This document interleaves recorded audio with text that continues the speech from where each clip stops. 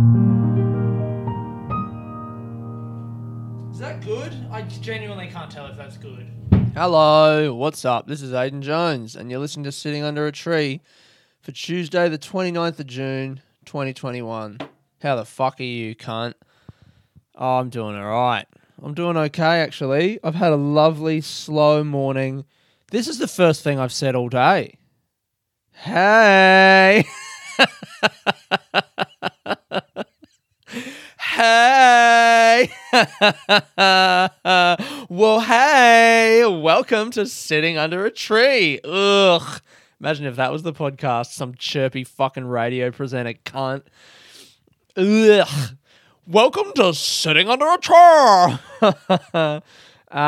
Lovely morning. Lovely. I woke up at the glorious time of 9:30, I believe. Got out of bed there, rolled over, saw that the AstraZeneca vaccine is available for all members of the Australian public. Thank you very much, Scott Morrison, you cucky little fuckadoo. That's nice. I might get my jab. Huh? How about it? I might get my motherfucking jab. Surely there's got to be Good Chat, big shout outs to Good Chat Comedy in Brisbane, because they have just put up an offer. Anyone who's had their first jab gets into their shows, their Wednesday or Friday shows for free. And that fucking rules. Oh, God. Oh, I'm so sorry. Oh, I seem to be a little tired. Let me have a sip of tea. It must be that 9:30 wake-up call. It's got me yawning and fucking... Oh, good hot tea. Fuck yeah. Suck me off.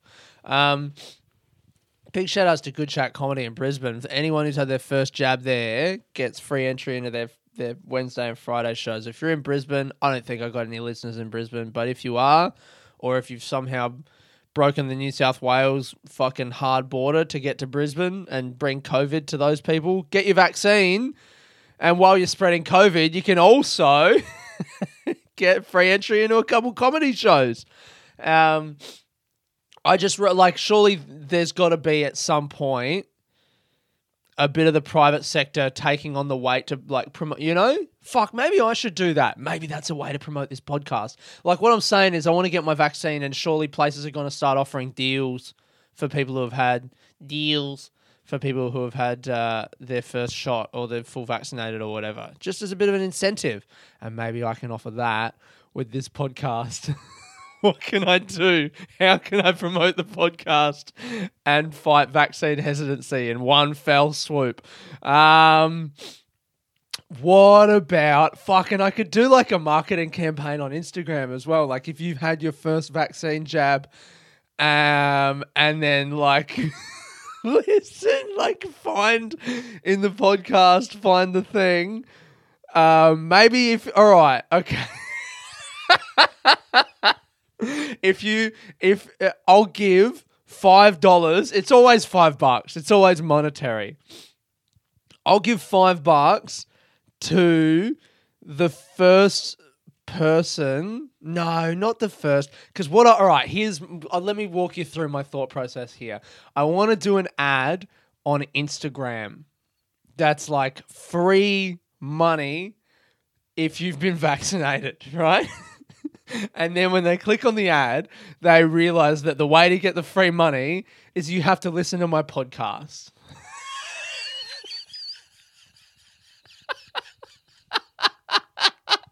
Okay. And then when you listen to the podcast, you... Oh, God, the new listeners are just flying out the door at the moment. Anyone, if I end up doing this and people are listening because of that promotion, I'm so sure that you are fucking hating this. Oh, God. Well, you know what? Welcome, because this is the podcast. All right, so, here's the deal. If you're listening up to this point, $5 to anyone who can prove to me that they've been vaccinated. Send me your bank details and I'll send you the money with the code Oh, what do I want the code to be? Vaccination friends. That's it. If you message me with the code vaccination friends and your bank details, Australian bank. Oh, you know what? Internationals as well. I'm only going to advertise this to Australians. But if you're international and you're getting this, I'll transfer wise you fucking $5 Australian in, equivalent in your local currency of choice. Maybe we'll do Bitcoin. Who knows? I don't know how it's going to work. Anyway, if you're vaccinated, you get $5 with the code Vaccination Friends. That's the offer for this week, ladies and gentlemen. Welcome to Sitting Under a Tree with your host, me, comedian, Aidan Jones. By all accounts, a comedian. All right. So yeah, lovely morning. Very excited about that. Excited to get me first fucking jab. Get it in my arm, man. Honestly, that just reminded me, that little thing that I just fucking whatever that was that I did then. I don't know if I've even spoken about this. I think I have. I've been doing. I've changed my name on Google to Aidan Jones, professional Google reviewer, and I've been reviewing places. Whenever I take pictures of people taking pictures, which is something that I love to do, as we all know. It's getting weirder by the day. I've noticed on my phone that it like you take a picture in a place, and then if you go to the picture, it knows where you took the picture, and so it tells you like you took it here. And then if you click on that, it takes you to Google Maps and it asks you to review the place that you went to, because Google Maps want reviews. It's really becoming a thing, man. Google Maps. This weekend just gone, me and my girlfriend and a few of our mates went to a place. We went to a place to celebrate my girlfriend's birthday. Balan is the name of the town, just like west of Melbourne. And we stayed in this Airbnb, and the people there are so lovely. They absolutely fucking ruled, by the way. If you ever get to... Gray's Balan was the name of the place, and they're a couple. They have a few little caravans. It's kind of like a not quite camping, but not quite hotel situation. Do you know what I mean? Like, it's like we stayed in caravans. There's a campfire area, but there's like indoor like dining and a nice bathroom, whatever. But there is also camping. But anyway, I was talking to the lady who runs the place, and she was saying, like, obviously review us on Airbnb, but the real one is to get Google reviews, because that's the one that makes the actual difference, because when people search for stuff on Google, it's right there. So Google, I think, are really pushing to try and make their reviews something that are like important and carry weight and whatever, and so they're pushing for people to leave reviews about this stuff. And it keeps like telling me, I have talked about this, that's right, because then I was like talking about how I want to leave goofy reviews, and then that'll send people towards my comedy, which I think is just a fucking pipe dream. But anyway, I did one for the Mill in Castlemaine, because after we stayed at this place for a few nights on Sunday, me and my girlfriend went to this place, the Mill, and it's like a vintage market in Castlemaine, and fuck, it absolutely rocks. But here's the review that I left, and then I'll talk about what I was trying to do with this particular review. I got a picture of a man taking a picture of some people playing table tennis at the entry of the Mill. 5 stars. I don't know why I ever spent hours rummaging around vintage markets in the city when all I needed to do was come out to the country and find the most incredible stuff imaginable. This place rules. I guess it's because people from the country are idiots and they don't know what nice stuff looks like, so they just throw it out. Who knows? Anyway, they also have a ping pong table in the front entrance, and I managed to snap a picture of someone photographing the proceedings. Lovely little Sunday. We'll definitely be back. Smiley face. Now... Sorry, I think I'm going too quick here. Have a sip of tea, Aidan. Just relax. I've got some messages. Don't read them right now. You're doing your podcast. So, what I was thinking about there, and what's made me kind of think of that when I was just doing that podcast thing, was like, I guess that promotional idea for the podcast is very, it's almost like, suck shit. Like, it's like I'm tricking you into listening to my podcast, and I'm very open about that's what I'm doing.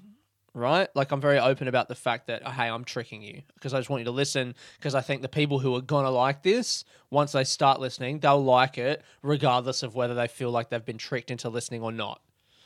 And the people who won't like it, there's no amount of cajoling that I can do to make them like it. So the whole thing is to get people listening to the podcast, and then hopefully some people will like it. Right. So how is that connected to this? I guess it's kind of aggressive, isn't it? It's just like, suck shit, I've made you listen to this. And the whole point is to not be scared of doing the thing that I actually want to do, which is just to force people to listen to this podcast. And what I'm doing in this Google review, when I said people in the country are idiots, I think I've been scared in these reviews because they're they're like public facing, and they're, directed at people who don't know me. They don't know that I'm a comedian, even though I've put professional Google reviewer. They don't know who I am or that I'm trying to be funny.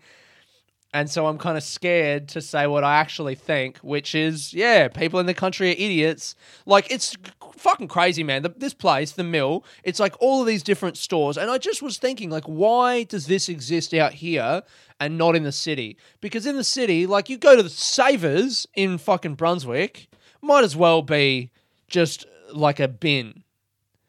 And I'm not saying that it's bad. I'm sure the good stuff goes there, but it gets snapped up so quick because it's in Brunswick. Like, it's not only is it around a place where a bunch of people live, also Brunswick is just like a kind of destination place for, like people who they've heard about Brunswick. Oh, Brunswick's so cool.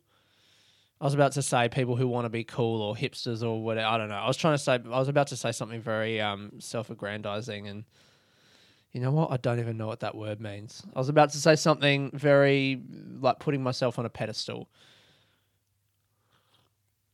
Because I live in Brunswick and I think it's so sick to live in Brunswick. But the Savers in Brunswick is just, a lot of people go there and the good stuff gets snapped up because it's in Brunswick. But in Castlemaine, there's this huge thing. Like, it's like a massive warehouse. It's like fucking 4 times bigger than the Brunswick Savers, and all the stuff in there is so much nicer. I got a pair of boots for $85 that fit me. They're leather boots. They're nice. They're called Nicks. Like, the brand of them is Nicks. Like, someone called Nick made a boot and wrote his name on it. Nicks. Nicks boots. And they're just good. And there was heaps of good stuff there. Good clothes, jackets, nice homewares, little like porcelain things and little containers and painted stuff and pictures and records, and just like, you would never find that concentration of good vintage stuff in the city. And it just made me think, what the fuck is wrong with all these people out here that they don't pick this stuff up? I mean, why is it out there? It makes me like want to go to Castle. I mean, we weren't even in Castlemaine. It was an hour drive and we drove out there because we heard about this place. I don't actually think that people in the country are idiots, but I kind of thought that was funny to say, but I was scared to say it because people don't know me when I'm reviewing that thing. Like, I'm scared. The situation in my head is like, what if someone reads that and goes, this guy's calling people in the country idiots. I'm a person in the country. I'm not an idiot. I'm offended. I'm going to write back to this person and say, fuck you. And because I don't want people to come at me, saying fuck you. I don't want people to be angry at me. I don't want people to not like me. Most of all, out of anything that I do, the goal is for people to like me. And so I was scared to say something that I thought was funny, which is to call people in the country idiots because they have a nice vintage store in their town. So I've been thinking about this idea a lot recently, actually. I'll tell a story that I told on stage last night. I was at work yesterday. I worked with this guy who was, like a pretty decent guy or whatever. Like, we were chatting, and he loves flying. He wants to be in the Air Force. We were talking about that. He loves making like electrical things and stuff. He's got a passion, is what I'm saying. It was really cool to talk to him about that. And then I was talking about doing comedy, and we liked the same comedians. And so this guy told me I didn't realize it was a joke when he started talking. I just thought he was telling me a story, right? So the story was, he goes, I was in a bakery and this guy with like, a shaved head and like this kind of few tattoos and stuff was standing in line, and the lady in front of him ordered some gluten-free bread. And this guy got really angry. He was going like, gluten-free bread? What the fuck? That's bullshit. Fucking gluten-free. That's not fucking real bread. Like having a go at this girl for ordering gluten-free bread. And this guy telling the story goes, and I stepped in, and I said, man, don't have a go at her. She can order whatever bread she wants. And this guy's like, nah, it's fucking bullshit. This gluten-free bread, it's not real bread. And I go to the guy, what kind of bread do you like? And he goes, and then at this moment, the guy telling me the story looks at me and does the Nazi salute. And at the same time goes, white flour. Right. So that's the joke. And he told me that joke. And I didn't know that he was I don't know that it was a joke. I didn't know that he was joking. I thought, because he didn't preface it with like, I want to tell you a joke. He just started telling me this story. I was in a bakery the other day, So when he said the punchline, I didn't think, oh, that's a punchline to a joke that this person's telling me. I thought, oh, this guy is still telling me a story, but now it's clear that the story is not about this argument. It's about an insane man who he saw in the bakery. Is the guy in the story telling a joke? Is that what it is? Like the guy in the story has just gotten angry at this girl just so that he can do a pun to someone? So I was kind of confused anyway. And then the dude telling me the story goes, oh, you didn't like my joke. And I'm like, oh, it was a joke. That's the confusion. And then we'd been talking about Norm Macdonald. And this guy was like, yeah, it's like a Norm Macdonald joke, which fucking, all right, mate. That's a bit of an overreach. Norm Macdonald, a comedian from Canada who tells these like long shaggy dog stories with like silly punchlines. But I realized the difference between a Norm Macdonald joke and this guy's joke is Norm Macdonald, when he tells his jokes, they are long rambling stories, but he lets everyone in on the fact that he knows that it's not real, and the audience knows that it's not a real story, and he knows that they know, and they know that he knows, and because he puts all these little, he's like one of the best comics in the world. And this fucking guy working at a removalist company is like, I told a Norm Macdonald joke. It's like, no, you fucking didn't, idiot. Anyway, all of that aside, I thought about why the joke didn't work. And I was like, I reckon the reason it didn't work is because I thought that you were just telling me a real story. Whereas when Norm Macdonald does it, we know that he's telling a joke. And also he has all of these elements of pacing and timing and all of the stuff that he has at his command that this fucking pilot working at a removalist company does not, right? But I said, all right, let me try and fix your joke up because I'm a comedian and I like to think about that kind of stuff. So I said, what about this? What about what kind of bread does a Nazi like? What's a Nazi's favorite kind of bread? White flour, right? That's like a one-liner version of, that's the same punchline. And this guy goes, I don't like that joke. And I'm like, what do you mean you don't like, that's your joke. It's the same joke, but I've just shortened it so that we can be clear at what the punchline is. I've distilled it down to the basic element. All the other stuff that you had in there was superfluous. Anyway, I don't know why I'm starting to get up on all my high horse. Like, I know how to write comedy. Like, I need to prove to this guy. We didn't have the same sense of humor, that's for sure. But anyway, so later in the day, we were at lunch, and I hope this guy doesn't listen to this because it is weird to be talking about someone else. But I feel good about it because I did say all of this stuff to him. I'm not talking out of school, I don't think, as much as I'm putting it on a podcast. I'm not mentioning his name, and I also I don't know. We had these conversations openly, so I feel like I'm allowed to report it. Later on in the day, we're sitting in the truck, and we're about to get lunch, and these two very young, like 12-year-old girls walk past, and this guy goes like, oh yeah, I'd smash that. Like, which one of those would you smash? Which Like that, I didn't like that at all. And he kept going. He was just like, man, if you had to fuck two people with a combined age of 21, what would you do? And I'm like, man, I don't like this. And I eventually had to say to him, like, can you stop? Just stop. This is not my idea of a fun day at work, to just be sitting here listening to you talking about fucking children.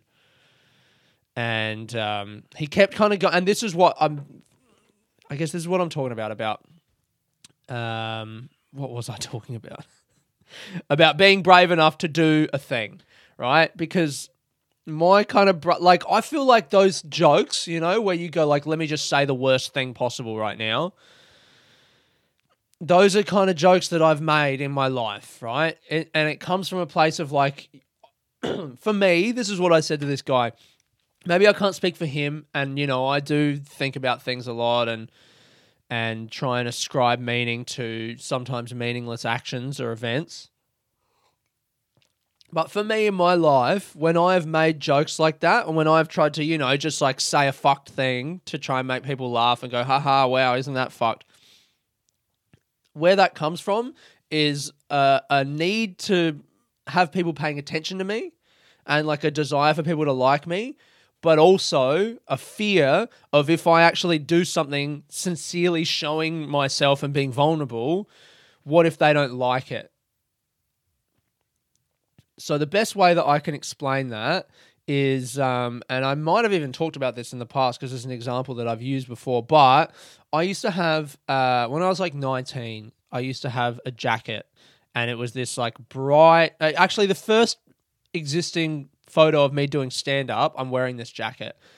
And it was like this bright fluoro, all these different lines and fluoro colors and shit coming out. It was garish. And it didn't fit me. It was a big hoodie. It was like a really heavy hoodie, and it didn't fit me at all. My mate gave it to me. I didn't even buy it because that's how little responsibility I took for my own appearance and that when I was younger. And I just treated it like shit. I would like fucking do drugs and get blood noses and just like wipe my blood on the sleeve of the jacket. And people would tell me like, what are you doing wearing that jacket? Like my friends would be like, why are you wearing this jacket? It doesn't look good. And I was always like, fuck you. I reckon it looks good. I'm going to wear it. And my friends were trying to help me. They were trying to let me know that they wanted me to look good and that this thing didn't look good. But where I was at that point, and like what I also used to like, I used to wear these baggy jeans and I would like do them up with like safety pins because they were too long for me, but I didn't want to get them taken up, or I wasn't aware that that was an option. And so I would like pin them up, pin like the bottoms up, and then the pins would like rip the denim, and so the jeans would just be like shredded on the bottom, but I would just keep wearing them and all this stuff. And the reason I kept wearing that stuff wasn't because I genuinely thought it looked good. As I've gotten older and reflected on my own behavior, what I was doing was I was scared to wear or to even think and contemplate about what I actually thought might look good. Like if I wanted to dress really well and tried to dress really well and sincerely made an effort to do something that I thought was good, then I would run the risk of like leaving the house dressed in however I thought looked good, and then having people look at me and go like, oh, you think that looks good? Like, and say that that they didn't like it. It's like offering yourself up for rejection. If you try, there is the possibility that you will fail. And that failure, because you sincerely tried, hurts, because it hurts to fail at something that you've tried to do. And so when I left the house every day when I was 18, 19, 20, I would dress myself in a way that would protect myself from failure. So I wasn't trying. I would just put on this fucking Technicolor jacket because I was too scared to wear something that might actually be seen as like, oh, look at him, he's trying. Like in my mind, maybe a suit or something, Like if I wear a suit, even on my 19th birthday, I wore a fucking powder blue suit, which, is like, that's not someone trying to look good. That's someone making fun of other people who wear suits, right? And as I've gotten older and I reflect on that, I think it's like I kind of feel sorry for that younger version of myself because I think it's a really weak behavior to be scared to try for fear of failure. And so rather than try, to not try and to actively make a big show of like, look at how much I'm not trying because I'm not going to let you judge me. So fuck you. Have I made my point? I feel like I've been making the same point for fucking 5 minutes now. So I understand that. And so when that guy yesterday was making that joke about like, oh, you know, which one of these underage girls would you like to fuck? And I was like, neither. And he was like, he kept going. He was like, come on, man. But like if you had to, you know, like if God said like you have to, I'm like, I don't like this, man. And he just kept going. I'm like, stop. But he was doing it in a way that he was trying to be funny. And like, I kind of felt sorry for him because it was just like, you don't have to do this, man. Like I know you want to be funny and I want you to be funny and I want to be funny with you, but like actually try and be funny rather than just trying to say some awful fucking thing to get a rise out of me. Maybe just sincerely try to be funny. Yeah, I don't know. It really bummed me out. It made me feel sorry for the dude. And then I tried to put that to him later. And I don't know. I actually, to be honest, I still don't believe his answer when he was just like, I think you're overthinking it, man. I think some things are just blah, blah, blah. Oh, yeah. I think, no, actually, I'm not overthinking it. I think I'm right. But it's not really that important. Like, it's not important for me and this guy to have a relationship that's like where we get to the bottom of this thing. Who cares? You know, we're just two people who met each other and we work together for a day and we don't need to see eye to eye on everything. And maybe we won't see eye to eye on everything. However, outside of that, I still think I'm right. And that's my arrogance, I guess. But where it comes back to this thing about the Google reviews is I've been scared to say, I've just been scared to say what I think. You know, the Mill, Castlemaine, I've been scared to say, you know, maybe these people from the country are idiots because I'm scared to, all right, we get the point. I thought that was going to come around to like a stronger conclusion, but ultimately, not so much. I've just watched Rory Scovel's. Where is it? Here. Boo. Rory Scovel's Live Without Fear. Fuck, it was so good. On YouTube. Check this. Rory Scovel is an incredible comic from the US, and he's always done this thing where he just goes on stage and is really like open to spontaneity and like kind of living in the moment. And this is what I've been talking about with my stand-up in the last few weeks. Actually, last night I had a set at Local Laughs in St Kilda at the local tap house. That was like one of my favorite sets that I've had in such a long time, because I told that story that I just told then. I obviously told it in a much more abridged and shorter version. I didn't take fucking 10 minutes to tell it on stage because that would just be a bomb. But I told that story, a bit of that story, and because that was just what I cared about on stage. Because I've realized, again, I mean, I feel like I've been in this position years ago where I know like I just have to talk about the thing that I care about on stage right now. But then every now and then I get away from that feeling because I fucking like sometimes I feel like I care about a thing strongly enough, but then other times I feel like I don't. Or maybe I feel like I need to do well because I want to prove something to someone in the audience or to myself or whatever. So I don't talk about the thing that I care about. I do the jokes that I just know will work. And I trade the chance of having an amazing set where I'm completely in the moment and myself. I trade that for the security of knowing that I'm not going to bomb. And yeah, I kind of did. I always slip back into that security, you know. I remember I have moments where I remember it's important to talk about the stuff that you care about and you know, be who you are in the moment, and then I slip back. I forget that revelation and slip back into like, I'm just gonna not bomb. And this thing that Rory Scovel did, he's the kind of comic who fucking is not scared. Comic, maybe artist. Like, he calls himself an artist. He talks about his art. This documentary, Live Without Fear, it's an hour and 15 minutes, and it's him doing 6 nights in a row with no material at this theater. What's it called? Relapse Theater in Atlanta. And it's his sets through the week. And then the other thing running parallel to that is the story of the guy who runs this theater, who like stole the building. And I just go watch it. I'm not going to tell the story because then you won't watch it. Go and watch it. He stole the building. It's incredible. He stole a building, this guy, and he runs a theater there, and it's been going for like 15 years, almost 20 years. Fuck, it's amazing. And what Rory's talking about in the thing is this idea of like going on and like living without fear. I mean, it's called Live Without Fear. It's like have no fear. Go on and just be who you are in the moment, and like try and search for that and try and go forwards towards that. And I guess that ties into everything that I've been talking about, doesn't it? Yep, I feel like I just ran out of steam again. Let me have another little sip of this tea of dwindling heat. How far through am I here? Yeah, cool. I've been reading this book as well.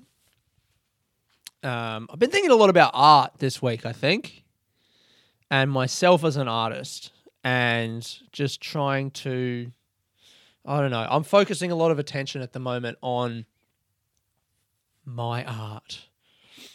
I wrote a list of, not even a list, but just 3 things that are like I want to do by the end of the year for this year. I want to have my special filmed and edited and everything, and have it be out on YouTube. That's number 1. Number 2, I want to have my new show. Actually, no, number 1 is have the new show. Like, have done it 20 times. That's something that I'm focusing on right now, is trying to find or make for myself opportunities to do an hour of stand-up of these new jokes in front of people. And so at the moment, my focus is recording the show until the 22nd of July when I record it, which, by the way, tickets will be up, I reckon, by the end of this week. So if you're in Melbourne and you want to come and watch me be in the audience when I record my special, please come to that on the 22nd of July. But then once I do that, all of my energy is going to be focused on getting this new show written so that I can take it to the festivals next year. So there's that. Get the new show written, and I want to perform it like 20 times in front of audiences. And then I want to have the show recorded. And then the third thing is I want to put the podcast out. And those are my 3 goals for the end of the year. The new podcast that ties in with the show. I think I'm going to call it Themes. I don't love the title, but I think it just needs a title. I pitched it to the ABC guy. We'll see what happens with that. Anyway, I've been thinking about myself as an artist and about, where I want to go, what direction I want to go in, and how I want to kind of improve the thing that I do and get better at it, and also just have fun. Because that's another thing that I remembered last night on stage. Man, I remembered this fucking story. Nick Cody, the comedian who is like, Nick Cody's like one of the comics who I guess I've always kind of looked up to in comedy, because he's like a few years ahead of me. There's a few guys. There's like Nick Cody, Dave Quirk. Those are the 2 that kind of come to mind. Both Melbourne guys, and we're just always around doing shit and just always killing, And I remember years ago, I think I'd been living in the UK for a year, so it must have been like 2015, and I was in the Edinburgh Fringe up there again doing spots. Maybe it was even the 3rd year, I can't remember, whatever. And I saw Nick Cody at the Fringe. He was there, and I saw him at a bar, and I went up to him. Like, I saw him, and I guess he was, I feel like he was there with a girl, so maybe that's like his girlfriend at the time or someone. And it was just them 2, but I like interrupted their conversation because I was so excited to see him. And he was just like this fucking cool comic from back home who I knew, who I felt like I could talk to. And that made me feel good, because I'm like, I know this guy. I know people. I'm a comedian. And I was so excited to see him and to prove to him how well I was doing that I just started rambling. I was like, man, it's so sick. I've been living in London and I'm doing all these gigs and I'm doing, these runs and this like country gigs, and I'm here in Edinburgh. I'm just doing heaps of spots, and just kind of rattled off all the stuff that I was doing at that moment.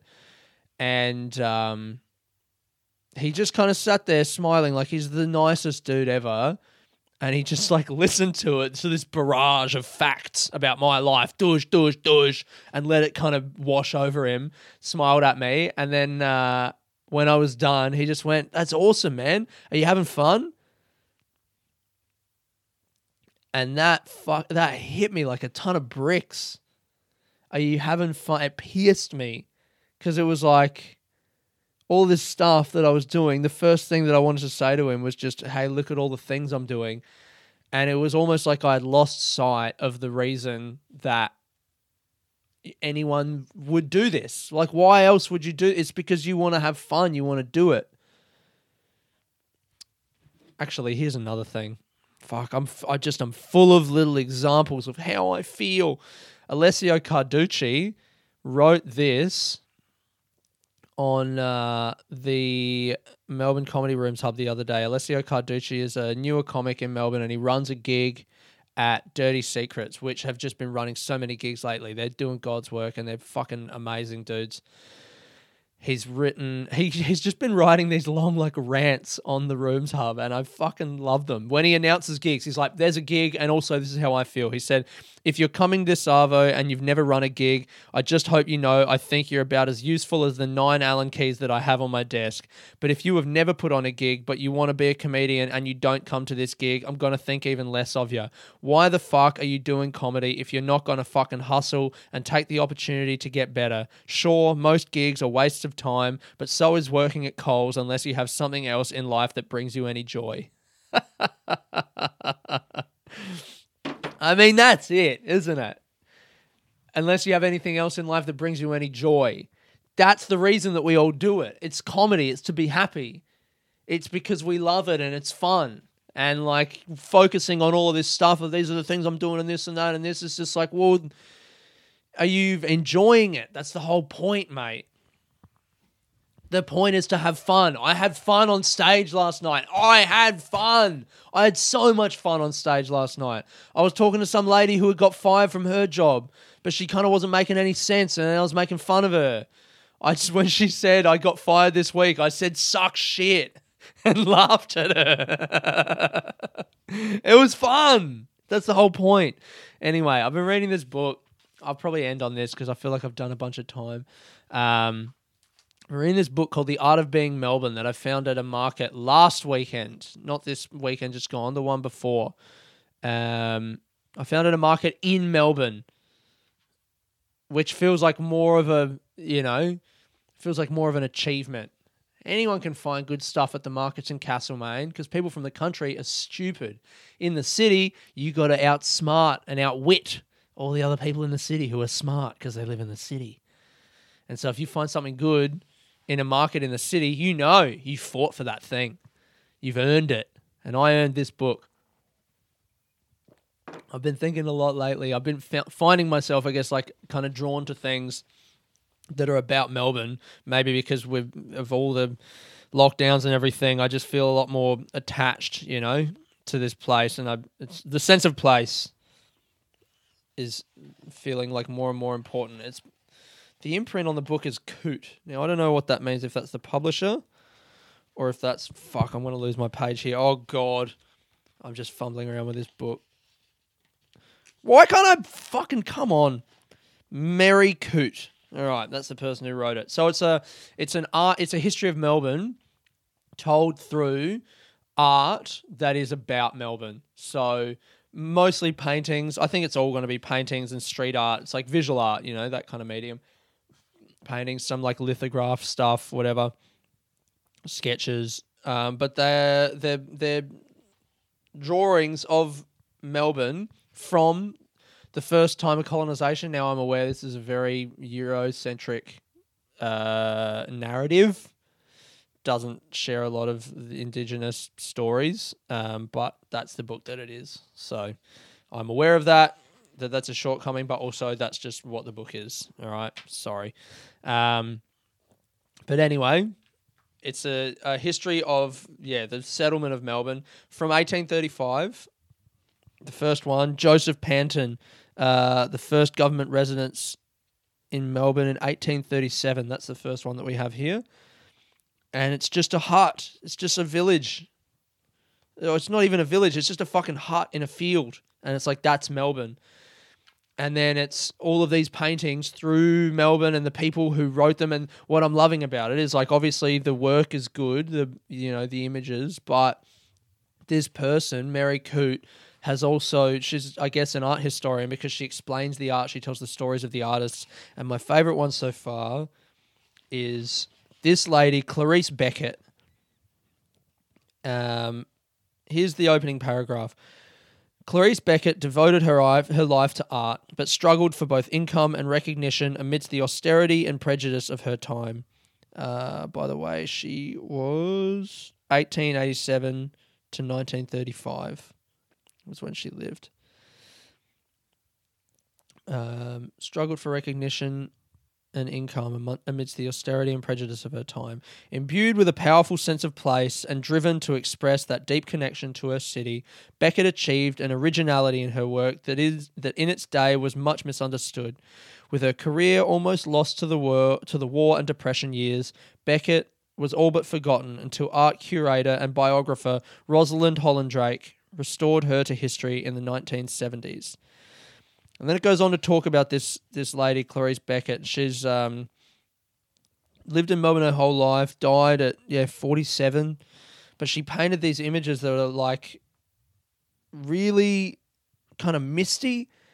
Apparently, I don't know this much about art, but it's like thin paint covering, so everything looks kind of foggy, and like the objects, like there's a picture, I love this one of like boats on Prince's Bridge, and all the forms of the boats are kind of distorted and like fuzzy, like you can't really see them, like you're looking through the fog or something like that. The Age at the time described her work as showing a charming ingenuousness which seems free of any hint of elaboration or effort. But a lot of... Oh, there was another one. Softly muffled form description. Oh, here. Her compositions were deemed empty, her paint application thin, flat and broad, but these were deliberate economies she employed as a means to avoid indulgent detail. Beckett could express an image of nature as precise and fleeting as an image in a Japanese haiku. As revealed in passing trams, she was tuned to the subtle atmospheric intricacies of the moment whilst drifting towards a very original sense of abstraction. And now this is the best bit. In her later life, Beckett suffered increasing poverty. She did not marry, but lived at her family home in Beaumaris in order to care for her ailing and by then impoverished parents. Hardworking, dedicated, and dutiful, this daughter of Monet died at just 48 years of age. Never having experienced the luxury of a studio space of her own, she wheeled her materials and easel about on a handmade cart, painting on location. Without the means for art supplies, many of her later works were painted on the cardboard cut from cereal boxes. But she was prolific nonetheless, and in 1971, Hollandrake uncovered a cache of around 2,000 of Beckett's paintings abandoned to the elements in an open-sided shed in rural Victoria, dozens weather damaged beyond repair. Since then, Beckett's career has enjoyed a new regard, with retrospectives in 1979 and a major touring exhibition in 1999 entitled Politically Correct. Clarice Beckett possessed an intimate connection to her place. Her singular discernment of Melbourne's essence gives history a very different portrait of the city. Unlike any before her, she uncovered the 4 seasons in one day reality of Melbourne and devised a unique painterly technique to express it. Beckett's insight, combined with her effortless and unconscious moves towards abstraction, mark her talent, independence, and originality as decades ahead of its time.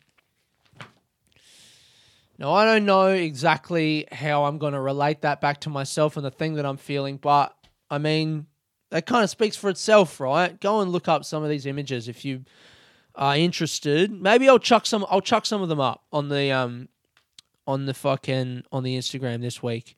The taxi rank is beautiful. The last tram is just haunting. Oh. Yeah. Princess Bridge. I mean, they're all amazing. I'll chuck some of these images up and I don't know, man. Go into your fucking life. Have fun. Be inspired. Do your things. I hope you have a great week. This has been Aiden Jones, sitting under a tree. Peace.